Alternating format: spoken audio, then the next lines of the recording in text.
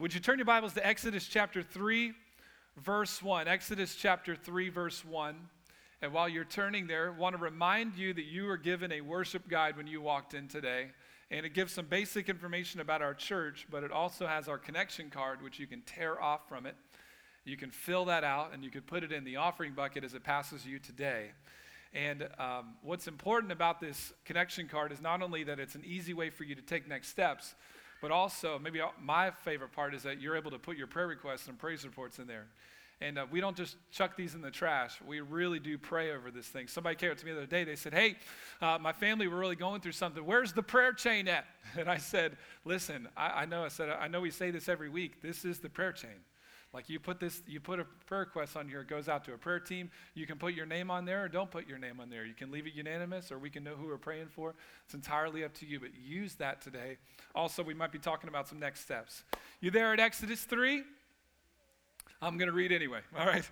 Verse 1, here we go. Now Moses was tending the flock of Jethro, his father-in-law, the priest of Midian. And he led the flock to the far side of the wilderness and came to Oreb, the mountain of God. There the angel of the Lord appeared to him in flames of fire from within a bush. Moses saw that though the bush was on fire, it did not burn up. Now, in his period of time, it would have been normal for bushes to burn. It's so hot where he was. That's not uncommon. What's uncommon is that it kept on burning. It's not only that the fire started, it's that the fire is never going to stop. I can't even go there. Lord help us. I'm about to run around this room now. You better watch it. I'm going to get through this thing. Here we go. All right. So Moses thought what all of us might say. I'll go over and see this strange sight. Why does the bush not burn up? When the Lord saw that he had gone over to look, God called to him from within the bush. He said, Moses, Moses. And Moses said, here I am. Do not come any closer, God said. Take off your sandals, for the place where you are standing is holy ground. Then he said, I am the God of your father, the God of Abraham, the God of Isaac, the God of Jacob. At this, Moses hid his face because he was afraid to look at God. The Lord said, I have indeed seen the misery of my people in Egypt. I have heard them crying out because of their slave drivers, and I am concerned about their suffering. So I have come down to rescue them from the hand of the Egyptians and to bring them up out of the land into a good and spacious land, a land flowing with milk and honey. My son would say chocolate milk and honey. The home of the Canaanites, the Hittites, the Amorites, the Perizzites, the Hivites, and the Jebusites. And now the cry of the Israelites has reached me. That's interesting. Did it not reach him before? I ain't going there. And I have seen the way the Egyptians are oppressing them. So now God says, go. I am sending you. I'm sending you to Pharaoh to bring my people, the Israelites, out of Egypt. But Moses said to God, probably what all of us would say, who am I that I should go to Pharaoh and bring the Israelites out of Egypt? And God didn't even answer the question. He just reminded him of who he is. And he says, I will be with you.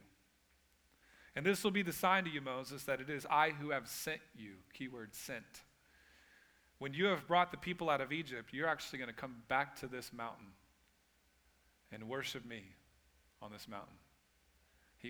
You'll hear later in the story, he went to this mountain to basically live in obscurity and die. But God is calling him not only to find victory, but to come back to once what was broken and to restore it on the same very mountain. I've entitled this message this morning, I am sending you. Would you look to your neighbor? I hate it when preachers do this, but I've got the mic. Would you look to your neighbor and say, I am sending you? Come on, just tell him, say, I am sending you. If it's your spouse, you better get weird with it. Come on, it's your moment. I am sending you. I am sending you. I want to remind you, Mother's Day portraits are out there in the lobby, and let's pray together, and let's ask God to bless the Golden State Warriors to win the NBA Finals this year.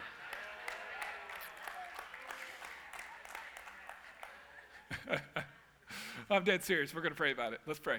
Father, thank you so much, God, for my friends in this room. And God, thank you that your word is a lamp unto our feet and a light unto our path. God, I'm just so grateful, God, for what you've already downloaded in my heart this week. God, would you download it in our church today? Would you go beyond the pages of my sermon and the analogies that maybe I feel like you've allowed me to bring, God? And would you speak to every single one of these world changers in this room? God, we just thank you for your power. We thank you for your fire that's in our lives as we've talked about it. Now, God, we lift up Steph Curry and the Golden State Warriors, and we declare victory in Jesus' name. And somebody said amen? All right. Do you remember when you met your first love? I remember when I met my first love. She was tough on me, man. She was tough on me. She was round and brown with a hint of black. There were times when I left her out on the cold, and she still stuck around with me. She was tough on me, but very good to me. I remember even actually there were a couple times where I actually had friends that tried to steal her from me. Oh, but I got her back. She was my first love. You know what her name was? Basketball. Oh, yeah.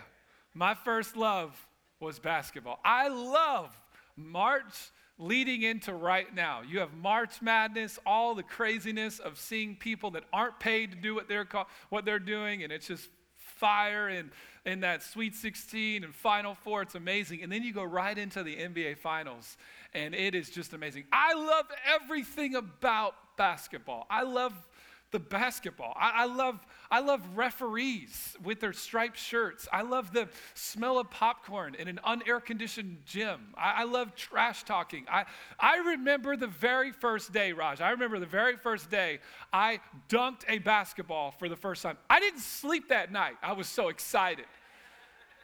Because my white skin, there's very few from our little side of the roads that ever actually get to dunk a ball.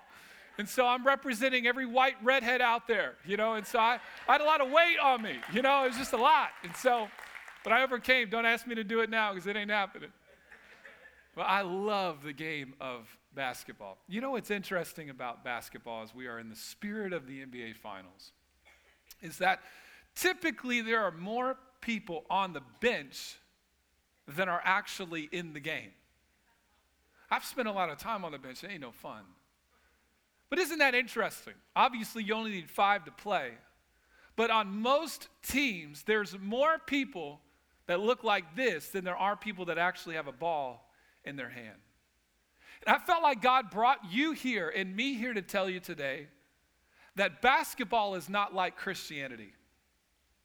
Because there are no benches in the Christian walk.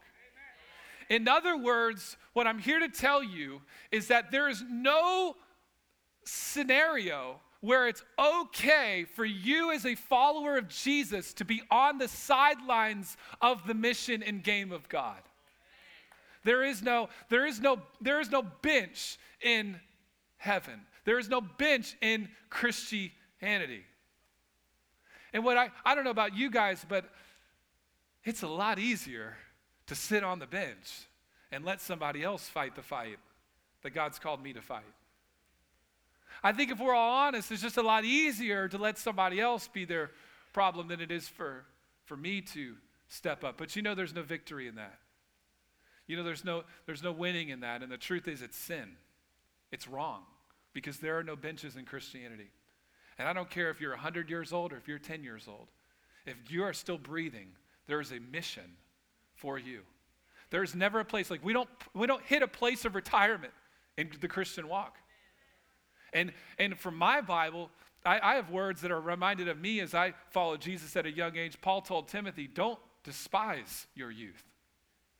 So it's not even about age either. All of us have a place to play in the game. And what's interesting about this passage in Exodus 3 is we find Moses, he put himself on the bench. If you know the story, let me just explain it to you if you don't. Moses is a Jew. But he's living in Egyptian rule. And he's watching these fellow brothers of his get beaten right in front of him by slave drivers. And at some point, he gets so frustrated that he actually strikes one down to the point of death. And the Bible says that at that moment, he fled that position. And he went to a place of obscurity. And he went to a place basically to die. He set himself on the bench. And if we don't get anything else out of today, I think we all can come in agreement with what we just read in Exodus 3, that God meets him where he is because God's done okay with him staying on the bench. And I'm here to tell you today that God is not okay with you staying or sitting on the bench. God has called every single one of us to get in the game with him. I want to give you three quick things if you're writing any notes, and to let you know within your worship guide there is a place for you to take notes. Number one is this from this text. God is active and moving around you right now. Now, let me just back up for a second, because I know it's easy to go, yeah, God's moving around us right now. No. I'm talking about you and your 9-to-5 job and your kids and the diapers and the stuff, and you're figuring out your 401k and you're in between jobs and you're not sure what you're going to do with your kids and how this is all going to work out. I'm telling you, right where you are, every person in this room, it's different than the person next to you. God is active and moving around you right now. Let me show you in Scripture. Verse 2, it says, there the angel of the Lord appeared to him, and from inside of a burning bush, Moses saw that the bush was on fire, but it did not burn up. Isn't that interesting? In other words, the bush was already burning before Moses ever even recognized it. And I'm here to tell you, as God is sending you out today, as we're going to discover together, there are things that he is already doing before he's ever called you to do it. Can I tell you this? As Christians, our job is not to start fires. That's God's job. He starts the fires. Our job is to recognize them and move where he's moving. Give you a couple examples. Our church, collectively, we support an orphanage in Jamaica. You know, we didn't sit down one day and decide that we're gonna go to Jamaica, that versus any other place, and we're gonna figure it out. No, we just, as a team, we're constantly looking for burning bushes. We're constantly just trying to see, God, where are you moving? Where are you sensing? What are you burdening us with? And all of a sudden, this orphanage falls in our lap. We weren't looking for it, it just happened. God was already moving, and so we wanted to be a part of what he's a part of. You know, this campus that you're sitting in today, this was a burning bush. We didn't build this campus. This was never our plan. We knew we were on 3 acres at our other campus. We were landlocked. We couldn't reach any more people. We knew that God had a bigger mission for us. And so, you know what we started doing? God, open our eyes. Help us to see what you're seeing. God, where are the burning bushes at? And all of a sudden this property comes, and then it didn't think it was going to work. And we're trying to figure out where those burning bushes are. And I'm telling you, there are bushes that are burning around you in your season of life right where you are. I'm telling you, believe that. Second thing is this. God calls Moses by name. Ooh, I love this. In other words, he recognized where Moses was. Moses was a killer, a liar, and a runner. He was out, man. He was a coward in that moment. Yet God still called him by name. He knew exactly who Moses was when he called him to go rescue the Jewish people from Egyptian slavery. And he knows exactly who you are. He knows your inadequacies. He knows your temperament. He knows your challenges. He knows your setbacks. Yet he is still sending you out today. And I love even further, if I had more time, he actually goes on to say, I am the God of your father, of Abraham, of Isaac, and of Jacob. In other words, Moses, you know, the same covenant I made with them, the same promises I made with them, the same things that they've walked through in life through faith. I am that same God. And I'm here to tell you today that the God of Abraham, the God of Jacob, the God of Isaac, the God of Paul, the God of Silas, the God of Stephen is the same God that is speaking to you today. It's the same God that we're worshiping, and it's the same God that's sending you out. He knows you. You know, some of you think you're impressive. God's not that impressed. He knows you. Some other of us, maybe we've taken on the identity of what other people think about us, and you know what? He's a lot more impressed than you think he is. He wants you in the game. And there are no benches in Christianity. It's not okay to sit on the sidelines. Third thing is this. God is a sending God, and he is sending you. God is a sending God, and he's sending you. Obviously, he says, I am sending you to Pharaoh. You know, God was not okay with Moses sitting on the sidelines, and God is not okay with you sitting on the sidelines. Now, you're here today, and you go, okay, I need some more proof that God really is a sending God. Let me give you 2 passages of Scripture, one in the Old Testament, and then I want to give you one in the New Testament so that we cover both grounds here today. If you want to, you can turn your Bibles to Isaiah 6. If not, I'm going to show you one verse from Isaiah 6. But let me set up this scene. If you know the story, the prophet Isaiah is called by God here in Isaiah 6. And the story is amazing. You should read it on your own this week if you haven't read it before. But he sees this vision of God. It's amazing. There's cherubims and all this crazy stuff. And there's two things that he walks away from in this passage. You can read it for yourself later. Number one, he basically says, depending on your translation, he says, woe is me. I'm undone. I'm unclean. Let me paraphrase. God, just kill me. Just kill me. In light of how good you are, in light of your glory, I am such a sinner, I shouldn't even breathe anymore. That's what he says. But that's not the only thing that he says in that passage, does he? Not only does his first realization is that God's glory is way bigger than he ever thought it was, but the second thing he recognizes is that God is a sending God. Whatever he saw up there, whatever that vision looked like, Isaiah's response was what? Verse 8, what does it say? It says this, it says, who will I send, God says, and who will go for us? And Isaiah responds, here I am, send me.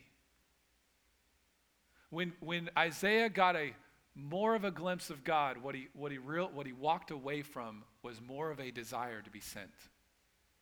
We got to wrestle with that. As I believe that as you get closer to God, you're going to find yourself more on purpose, more on point, more on mission. Your days are going to matter more. Your moments are going to matter more. Your decisions are going to matter more because you're going to realize more and more and more that not only is God a sending God, but he is actually sending you. I know right now you're still wrestling it. I don't know if it's me. Let me keep going, all right? John 20:21. Let me give you a New Testament passage. John 20:21 says, and Jesus said, my peace be with you. The Father has what? That was weak. The Father has. One more time. Come on, your second service. This is how you guys are doing great right here. Come on. This crew right over here. Come on, help us out. The Father has sent me. Okay. Then what does it say? Where am I at? Where are my notes? There we go. So now I am. Okay, the Father has. So now I am. This is a challenging passage of Scripture. We can't just skip by this. The same way that the Father sent the Son is the same way the Son is sending us. He did not come, and he was not sent to build his own kingdom retirement plan, have a white picket fence, retire on the golf course, and just ride into the sunset. Just the opposite, wasn't it?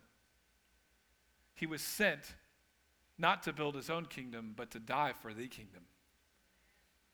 Could God be doing the same thing with you? Absolutely. As the Father has sent us, so we should be sent. Oh my goodness, that is so powerful to me. But you're here and you may go, you know what? I got you. I'm not Moses. I'm not leading the United States out of some type of metaphorical slavery. I am a dude working for the man, right? Or you're thinking, or maybe you think you're the man. I'm the man, and people are working for me, right? Or you're like, hey, I'm just a mom. In fact, the women might go, Moses was a dude, and Isaiah was a dude, and Jesus sent out a bunch of dudes. So we're off the hook. Good luck, honey. Good luck. Go for it, baby. You got it. We'll stay right here. I'm on the sidelines. No. You know what? You're so wrong. It's unbelievable if you think that way.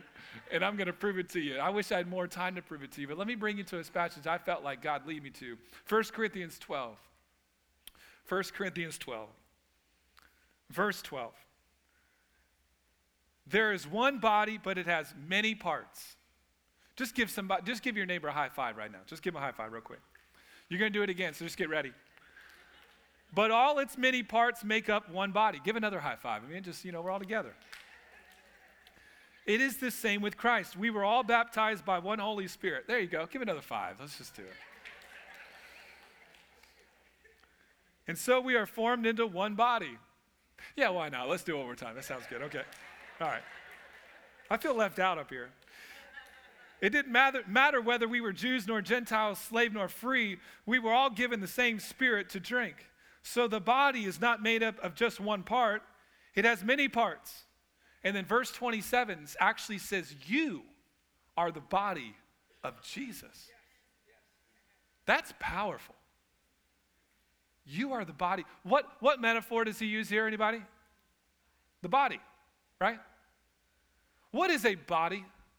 It's definitely a congruency of systems. It's something that is breathing, that is living, that is not decaying. It's alive. So let's just pause for a moment theologically and say, okay, God is not only a sending God, and not only is he sending you, he's actually sending himself.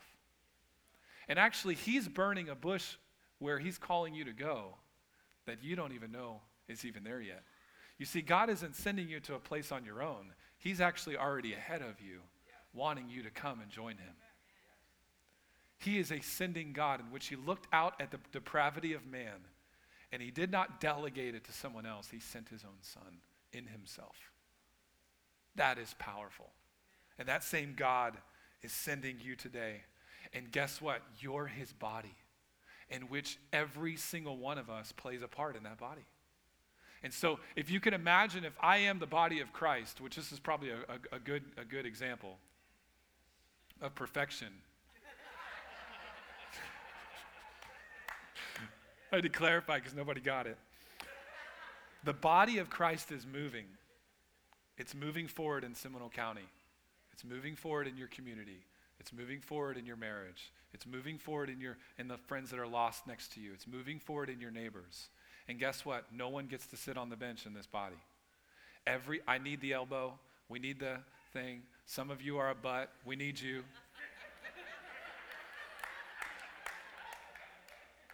Come on, we need everybody, right? Everybody is needed in the game. So here's the question that comes, all right? And we're gonna land this plane very soon. So, okay, if you would at least allow, for the sake of this moment, to go, okay, God is a sending God and he's sending me. So then the question becomes, how in the world do I know what he's calling me to do? Now, let me tell you, first of all, none of what I'm about to tell you excuses you to spend time with Jesus and to hear personally in your core a word from the Holy Spirit on what you're supposed to do. I am not the Holy Spirit, but I feel like I can give you some practical steps to get there. I think there's 3 questions that you should ask God to get on mission. Number 1 is this: God, what are you doing in me and around me right now? In other words, God, where are the burning bushes at? Where are they at? Let me ask you some more questions. What job has God given you right now? Or maybe lack of job God has given you right now. What season of life has God given you right now? What type of resources has God given you right now? What type of influence has God given you right now? What type of experiences have you walked through? Here's a great question. This one will really help. What righteously burdens you? As you look out at the landscape of Christianity or maybe your community or your kids or yourself, what just frustrates you righteously? Let me give you some examples of, let me get to the next point. So that's the first question is God, what are you doing in me and around me? Second question is this: God, what is my part to play in your mission? So obviously, God, where are the burning bushes at? But then, God, what are you uniquely calling me to do? And if you would, pull out your worship guide. I want you to rip off this connection card because there's some next steps that you could take. But not only are there next steps, there's also a prayer request. And I want your help here because I'd love to pray with you this week. But maybe you're here today and you go, you know what? God's done a work in me. I'm a follower of Jesus. I'm not new to the faith. I have something to give. I have something to offer to other people. And you know what? I'm promising you today, God is calling you. This is just prophesying with my eyes open here, to lead a small group. Don't take for granted the fact that our church is very clear on next steps. Don't just think that's just by coincidence. That's God speaking through your local church to take a next step. He is wanting you to, let me just throw it out like this. There's a woman in our church. Her name is Maida Scott. Many people know Maida Scott. She's amazing. Maida Scott is, I'm not going to tell her story because it's her story to tell, but she's been through a lot. And you know what? As she has walked through, God, where are the burning bushes? God, what are you wanting me to do? What's my part to play? She decided to step out. If you know her, this is so out of her comfort zone. I mean, now if you know her, it makes sense. But before, she was so scared to lead a small group. Wasn't she, Pastor Laura? And she said, you know what burdens me? She said, I want to lead a small group that helps people walk through the tragedies of life. because I've walked through tragedies of life. So she leads a small group called Grief Share. No one told her to do that. None of our pastoral team ever. That was just the Holy Spirit working in her going, okay, God, what have you walked me through? God, what experiences have you given me? Where are the burning bushes? And I'm telling you, her group, it is phenomenal at the discipleship, at the life change that's happening in there. It truly is amazing. So maybe you're called to lead a small group. Maybe you need to go on a missions trip in 2018. Plan for it now. Can I tell you one of the greatest things you can do to be missional locally is to go be missional foreign. Because there's something about taking a week and going, I am a missionary sent. There's a sending God. He's sending me to this place. You know what? You come back to your job and you look at it differently. In fact, mission trips are less about what you're actually going to do and more about who you become in the process. Everybody needs to go on a missions trip. Maybe it's Growth Track. And maybe you're here today and you say, you know what? I don't know what God's calling me to do. Would you write that on that connection card? I would love to pray for you. You just say, you know, I'm not sure. I'm in a different season than I've ever been in. We're empty nesters. Our kids aren't around anymore. I don't know what the scenario might be, but you know what? Just help me. I'm not sure what I want to do. Would you pray for me? And let me just give you one more story. There's a couple in our church. His name is Oliver, and her name is Yasti. When they first came to our church, they had 3 high schoolers in high school, which is pretty crazy, parents, if you could think about that. They weren't able to do a lot of formal ministry at City Church. But that doesn't mean they still didn't have a fire, and that doesn't mean they still didn't have a mission in that season. You know what they did? They raised up 3 world changers, and the last one just graduated high school last year. Not only did they raise up 3 world changers, but in the process, they built a room onto their house. And if you know their story, they housed up to 4 or 5 other teenagers to have a positive environment as they walk through this season of their life. Isn't that awesome? Now let's flip the script. The 3 high schoolers are now out of school. So you know what they're doing now? They lead not just a small group at our church, they actually lead all of the married small groups at our church, and they're planning a marriage conference in 2018. Now here's my question. Were they any less on mission when they were raising 3 kids and they had some people living at their house as they do now as they're formally leading a marriage conference at our church? Is there any difference? No, it's a different season, a different burning bush, different moment. And that's why we can't stay where we were. If you're in a different season, you got to recognize, God, what is the burning bush that you're doing around me right now? And don't compare it to everybody else's burning bush. They're in a different season. But right where you are, there's a place for you. And the third question is this. Not only, God, what are you doing in me and around me? God, what is my part to play? But the third thing we've got to ask ourselves is, God, would you fill me with your Holy Spirit? God, would you fill me with your Holy Spirit? In other words, God, I don't want to do your mission without your power. And I would even go to say, you can't do God's mission without God's power. Let me lead you to Acts chapter 1, verse 4. Jesus has conquered sin. He's overcome the grave. He rose again 3 days later. And he comes to these disciples and he says, go change the world. He was sending them out to go and change the world. The same thing that the Holy Spirit is doing to us today. Jesus is still speaking to you, go change the world. Go, I am sending you. That same Holy Spirit is sending you today. And listen to what Jesus says in verse 4. He says, one day Jesus was eating with them. He gave them a command, do not leave Jerusalem, he said, but wait for the gift my Father has promised. You heard me talk about it. For John baptized with water, but in a few days you will be baptized with the Holy Spirit. Everybody say Holy Spirit. Come on, say Holy Spirit. You will receive power. Everybody say power. When the Holy Spirit comes on you. And then you will tell people about me in Jerusalem. Not just in your own city, but in Jerusalem and Judea and Samaria. And you will even tell other people about me from one end of the earth to the other. I came here to tell you that, listen, there are no benches in Christianity. And not only is God sending you, but he wants to fill you with power to go do what you cannot do on your own. What's interesting about this context that just fires me up is that in the book of Acts, chapter 2, the Holy Spirit poured out on his people. And you know what happened that day? The church was sent. And you know what the Bible says? It says in Acts chapter 2 that there were tongues of fire. Isn't it interesting? It's the same symbol that we see in Exodus 3 when God shows up as a consuming fire to send Exodus out.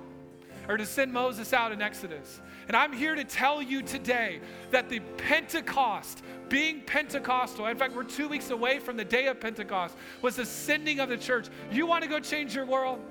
You want to change your family? You want to see your community change? You need to come here and wait on the Holy Spirit to fill you with power, because you can't do it without Him. Would you stand to your feet all across this place? I told you that we are going to ask us to respond. What I find interesting today is that I just spent 30 minutes preaching to you as you sat on a bench. But God's calling you out, not just off of your bench, but out of your bench. And in just a second, I'm going to ask you to do something bold. I'm going to ask you to get out of your seat on the count of 3. And I'm going to ask you to join me at this front. And you come up here, just lift both hands to heaven and say, God, would you send me? God, would you fill me with your Holy Spirit? I can't do your mission without your power. And I don't care who you are. I don't care if your kids come. I don't care if your spouse comes. I don't care if you're a staff member. I don't care if it's your first time, your 100th time. We all need a fresh touch of His Spirit, because God's not just called us, He's called you. Are you ready? Come on, I said, are you ready? On the count of 3. 1, 2, 3. If that's you, come. Come on, let's go after God together.